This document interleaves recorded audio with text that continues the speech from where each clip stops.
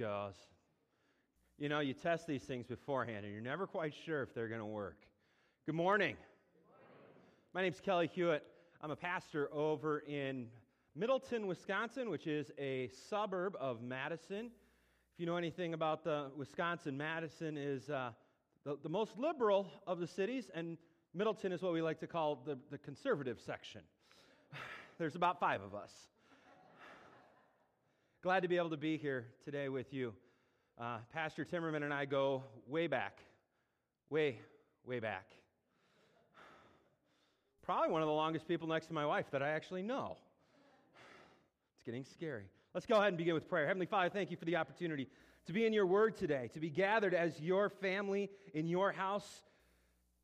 Lord, there's things going on in our hearts and in our lives, things that distract us, things that are pulling on us, things that are weighing on our hearts and distracting. And Lord, we're asking you to give us moments today to spend in your word, that we hear from you your amazing peace that only you can grant. We ask this in your Son's name. Amen.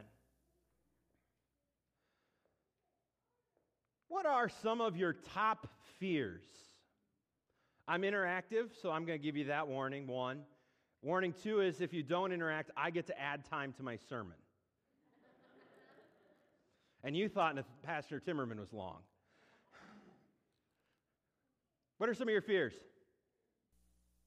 Snakes, I heard.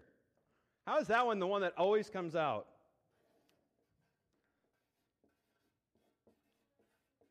What else? Spiders. Those creepy crawlies.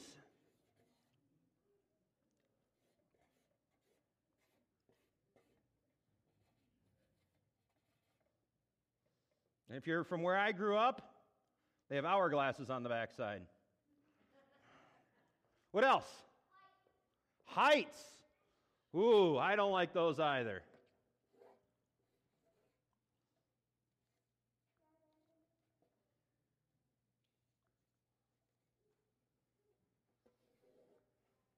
We got a guy standing on top of a building.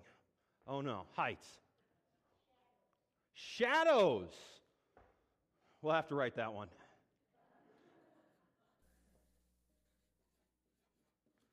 Scared of shadows, fears of shadows. What else? 5 minutes late. I thought that was just called normal.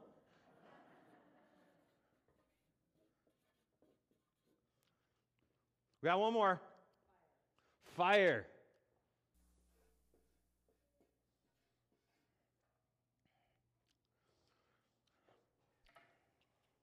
Last fall, a college did a comprehensive survey of the country, and this is what they found. 74% of the country is afraid of their government. 61% of the population is afraid of polluted water, drinking polluted water. 57% afraid of not having enough money for the future. 57% people I love getting ill. 56% are afraid that people they love will die. 53% are afraid of their medical bills. If you ask the same questions to a group of teenagers of what are they most fearful of, this is anyone between the ages of 14 and 18, 51% are afraid of talking to their parents. 51%. 40% are afraid of fitting in. 30% are afraid of being bullied on a daily basis. 43.3% are afraid of depression and or suicide. 66% are afraid of the future. And 75.5% are afraid of their academic achievement or lack thereof.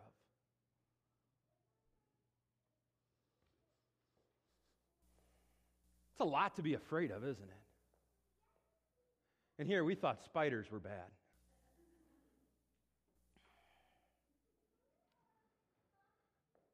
Why is fear such a powerful motivator?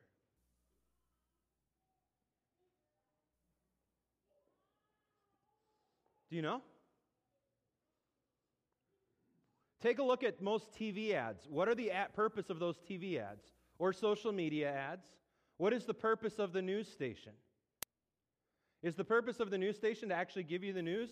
Or is the purpose of the news station at this point to drive absolute terror into your life and then try to find a solution for you, or just to get you terrified so you watch for the next 5 minutes? If I can get you scared enough, you will keep watching my show. If I can convince you of why you should be afraid of someone, I can get you to elect anybody I want you to elect, as long as I can convince you that they are going to solve what Pavlov would call your physiological needs, that lowest base of needs, your health, your wealth, and your security. Fear is one of the most powerful motivators of the humankind. It is also the most debilitating of emotions for humanity. It is in fear that fear drives out faith. It is in fear that all of a sudden we have this sense that I will fix it. In my midst of my fear, I don't want to acknowledge that I have fear. So instead of acknowledging I have fear, I find ways to self-medicate myself. So away from the fear, I get involved with things. I dive into work. I work 90 to 100 hours, not because my job actually needs me, but because I'm afraid of being home or dealing with stuff on the outside. I'm afraid that if I don't do well enough or I don't put in those 90 hours, that maybe I won't be viewed as good enough. I dive into that swell of self-medication with my own true medications. Oh, I'll take this pill for that or this drink for that. It'll make me feel better. We have this concept of self-medicating because we don't know how to deal with fear. We don't know how to deal with anxiety. We don't know how to deal with worry. There's so many things we could worry about. So many things we can be anxious about. And so how do we handle those things? And we like to think we're living in a unique time and a unique place, but we're not. And so as we're going through this spiritual boot camp, this idea of how do we prepare our personal faith life for being resilient, that is the purpose of boot camp, right? Have any of you actually gone through boot camp? A couple of you? A couple of you have gone through boot camp a little later than others? The purpose of boot camp is to absolutely tear you down to your base core, and then to rebuild you with the needed building blocks in order for you to actually endure what they know is going to be coming, even though at the time you have no understanding how what you're in the process of doing is going to actually help you. You don't understand how the physical work, the extreme labor, the extreme schedule is going to help you until you end up having to face something that you've never understood. And for once, you finally go, that sergeant was right. But the whole point of boot camp was sometimes you had to clear away a whole lot of what you had as preconceived notions. What you had to understand and what you thought was right. You had to actually learn to submit to somebody else's understanding. You had to learn that somebody might actually know more than you. Go figure. That's what God does in His Word with us. Our sinful nature just weighs us down with all this stuff that we think we know, and fear is one of them. This base nature that gets us and starts welling within us and then clogs out our ability to see our Savior. I want you to see this storm on this picture. This was captured, I believe, in Kansas right before an EF2 hit ground. One of my members is a meteorologist and storm chaser. And the picture that you see in Psalm 46 is the picture that you see on the screen. So often you see this image of be still, and you have this wonderful little lake cottage with this nice, beautiful sunset, and it's easy to be still. Or you have this nice, snowy picture, but at this point I don't know that that's going to motivate anybody to be still. But that passage, as we're about to dig into, was written at a time when all hell was breaking loose, literally, for the Israelites. We dig into Psalm 46. You got some notes there in your bulletin. Psalm 46, for the director of music, sons of Korah, according to the Alamoth, a song. Guess what? We don't know what 2/3 of this means. We like to say we do. but we have no clue. We know the director of music. That would be the worship director. Some churches have them, some churches don't. Pretty simple. According to Alamoth, how many of you know what an Alamoth is? Neither do I. It must be a song, though. The tune is Alamoth. We don't know. It's been lost. And that's okay. But what is important is, what do you know about the sons of Korah? What do you know about Korah? We're going to play some Bible history here. Who's Korah? This is the guy who literally was swallowed by the earth. He, Dathan, and Abiram had led a rebellion against Moses, and God called it out, and their entire house fell into the ground. The ground opened up, swallowed them up, and closed back over the top of them. For rebelling against God, rebelling against God's leader. Some of you think you have bad family history. Some of you think, I don't have the right family name. If you only knew what was in my past, you wouldn't want to be friends with me. You don't get much more graphic than having your grandfather 200, 300, 400 years ago be swallowed by the earth because God was angry at him. That was this family's lineage's name. That would be having like the last name of Benedict Arnold today. But these men, if you read through 1 Chronicles and 2 Chronicles, were now pillars of faith life. Pillars to the point that King David appointed them head of all worship for Israel. These were men who did not let their past dominate who their identity was going forward. They understood Grandpa made a mistake. And they dedicated their lives to worshiping and glorifying God. And King David appointed them to be the royal musicians. Talk about a God of peace in the midst of a storm. God is our refuge and strength, ever-present help in trouble.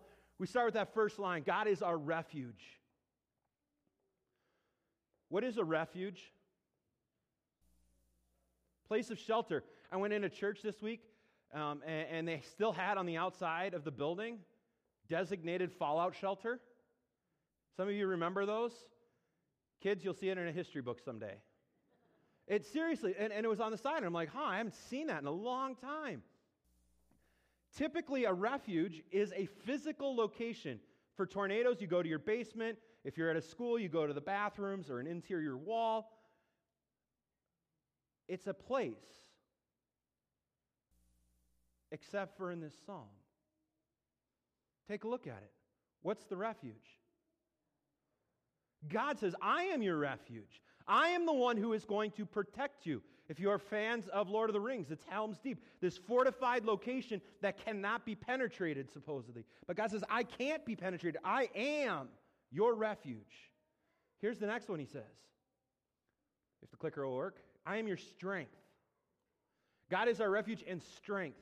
He knows that when a storm comes, when a storm hits your life, be it a family diagnosis, be it something coming out about a family member, a lifestyle, be it a job loss, be it some uncertainty with kids, be it uncertainty with health.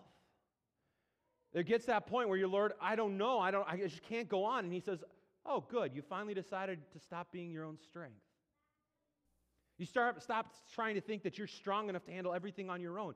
Because he says, in the midst of the storm, it isn't about how strong you are, it's how strong I am for you. He opens this psalm, which is an entire psalm about how do you handle fear, anxiety, worry in the midst of tribulation, in the midst of massive things coming down upon you. And his first comment is, I'm your refuge. Second comment is, I am your strength. Third comment, I love this. I hate it in the English. I love it in the Hebrew. An ever-present help in trouble. Oh, that just sounds so great for songs. The Hebrew, help in distresses, much found. Help in distresses, much found.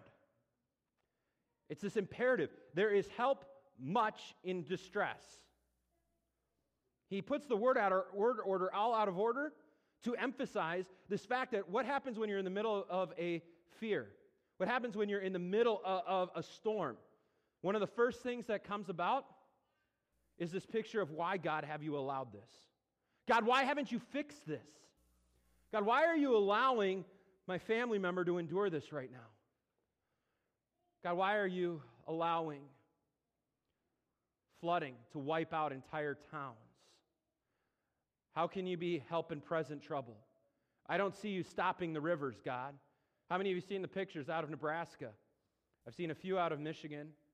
Wisconsin, my own town, went from a 1-foot river to 15 feet in a matter of 11 hours. Yeah. Swelled through, carried off some things. Last year we had 19 inches of rain. Downtown was 6 feet under. Everybody asking, God, where are you? God, where are you in the midst of this trouble? And he says, no, I'm right here, folks. I haven't left you. I'm still in the midst of this. I am still controlling this. I'm still taking care of you. Remember, I'm your refuge, I'm your strength, and I am help here. I'm here now. My job is not to stop the storm. This goes back to your boot camp basics. Boot camp basics, we have this concept, God, you must stop the storm for you to truly be God. God says, no, my job is not to stop the storm. My job is to give you peace in the midst of the storm. And that's what sets Christianity apart from the rest, is God says, I'm going to give you the ability to withstand the storm.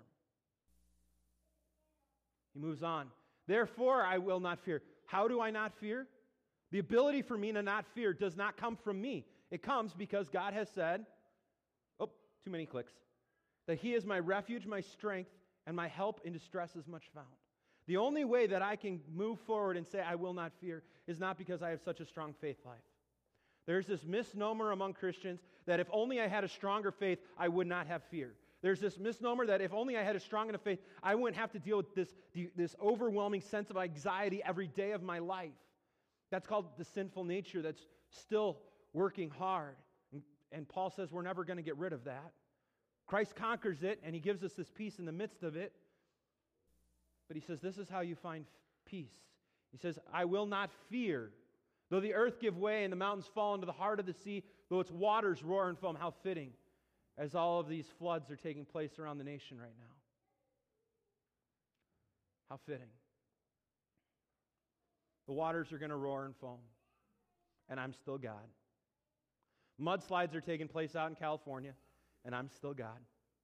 Earthquakes are happening all over the globe, and I'm still God.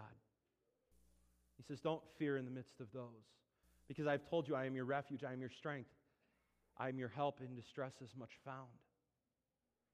Nations are in uproar, kingdoms fall. He lifts His voice, the earth melts. Hebrew, they tend to put the most important line right in the middle of the psalm. The earth melts is in the middle of Psalm 46. Everything that is culture of today is all about me. I will trust my politicians. I will trust my ability. I will trust my bank account. I will trust my friends. I will trust my family. It's all about me. And He says that's all going to melt.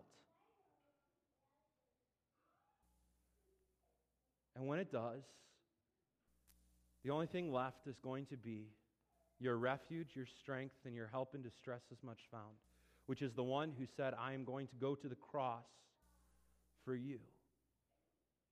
The one who says, I'm going to walk out of heaven, take on human frailty, walk this earth every way just as you have, deal with every fear and pain and grief and sorrow as you deal with it, except for I'm going to do it without sin, so that you have hope.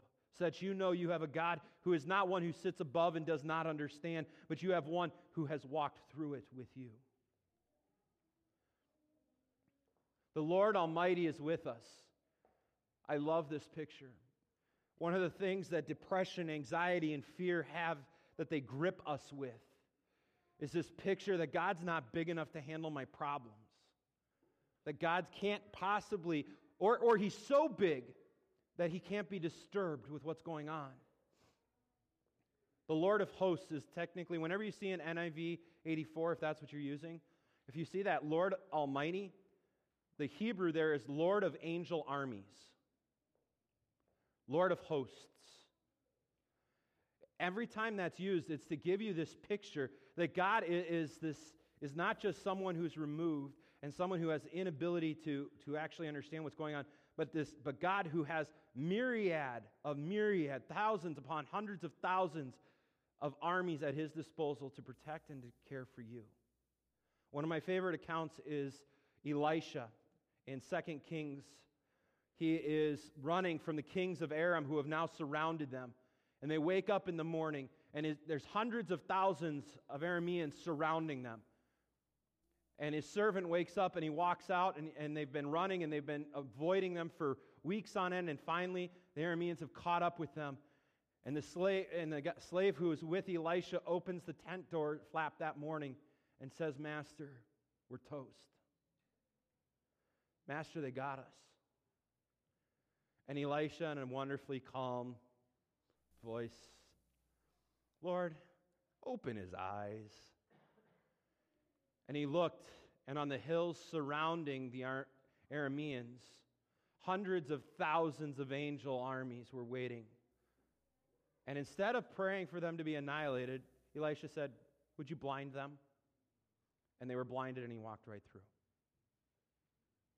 So often we put God in our box of what he's capable of because we think of what we're capable of, and God must just be one level above us, so he can only do one level above what we can think.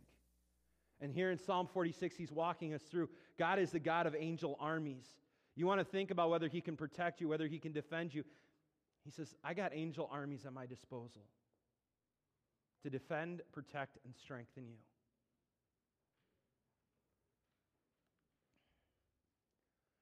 Come and see the works of the Lord. Have you ever pondered as you read through the Old Testament why they always recount Exodus? He recounts what happens with the Exodus, all of the plagues. Read Psalm 136 sometime. It's this really, really long psalm that recounts all of their history in basically one psalm. Why? Because so often when we put God in our box, we forget what he is capable of. And he says, recount, come and see what I've done. Come and see how I've delivered my people. I want you to take a few moments. That's why we go through the season of Lent. We pause as we walk through the season of Lent to see our Savior's passion, not just to get this horrible guilt feeling and go, man, I have to feel really guilty before I can get to Easter. That's not why we do Lent. We do Lent so we can come and see what the Lord has done. We come and see what our Savior has been through so that we know that he understands what's going on in our lives and that he went through all that so we can know that God is not punishing us. Because so often part of fear and anxiety and worry is the sense that God says that our sinful nature is telling us you did something wrong and God is punishing you. No, we walk through Lent so we can see, no, God punished Jesus for us. God's not angry with us. God loves us. He sent his son to die and his son rose, which means God gives you that resurrection, gives you that hope, gives you life. He's not going to punish you for that. No, he already punished his son. He says, come and see what I've done. See what kind of God I am. See if I'm a God who loves you, who's caring for you. See if I'm a God who's your refuge, your strength, and your help in distress is much found. He makes wars cease to the ends of the earth. He breaks the bow, shatters the spear, burns the shield with fire. We could go in. This is one of my favorite pictures. It's the picture of I'm going to burn it all, and even the caissons, so you can't even bring the war equipment back. That's how far it's going to be done. Be still and know that I am God. I will be exalted among the nations. I will be exalted in the earth. So often we surround ourselves with our fears. And while they may be things we don't have to deal with on a daily basis, some of them, if you go back to that list I read, are ones that people do feel on a daily basis. Fear of government, fear of medical, fear of enough money. And when we get those things focused and surrounded by us, we no longer have the ability to be still and know that I am God. We tend to say, I have to fix this myself. The question is, how do I be still? What does being still look like? If you read through most of Scripture, you're going to find out being still is this picture of waiting on God. So often, if you remember, every time a patriarch or a follower of Christ thinks that they have an idea of how to fix something, and they try to fix it their way, what happens when we try to fix things our way? What generally happens? It doesn't work. You know, Abraham tried to have a kid by his handmaiden because God wasn't working fast enough. Out of that comes pretty much every issue we're still having in the Middle East as Ishmael and Isaac are still fighting. Right? Every time we try to come up with our own solution, it ends up putting us in a bad place. God says, no, be still, wait on me. Let me be your refuge. Let me be your fortress. Let me be your help in distress as much found. Come and see what I have already done. If you are sitting in the midst of fear, if you're sitting in the midst of anxiety, spend some time going back through and seeing what God has all done and recounting, hey, what has God done in my life? Let me start recounting how I shouldn't be here. How many stupid moves I've made that He's interacted on my behalf. Can't tell you how many times I've spun out, both on dry and snowy weather. There's times and time again. He says, be still. Know that I am God. Sometimes, though, we need some help with that. Sometimes we get too focused on our fears.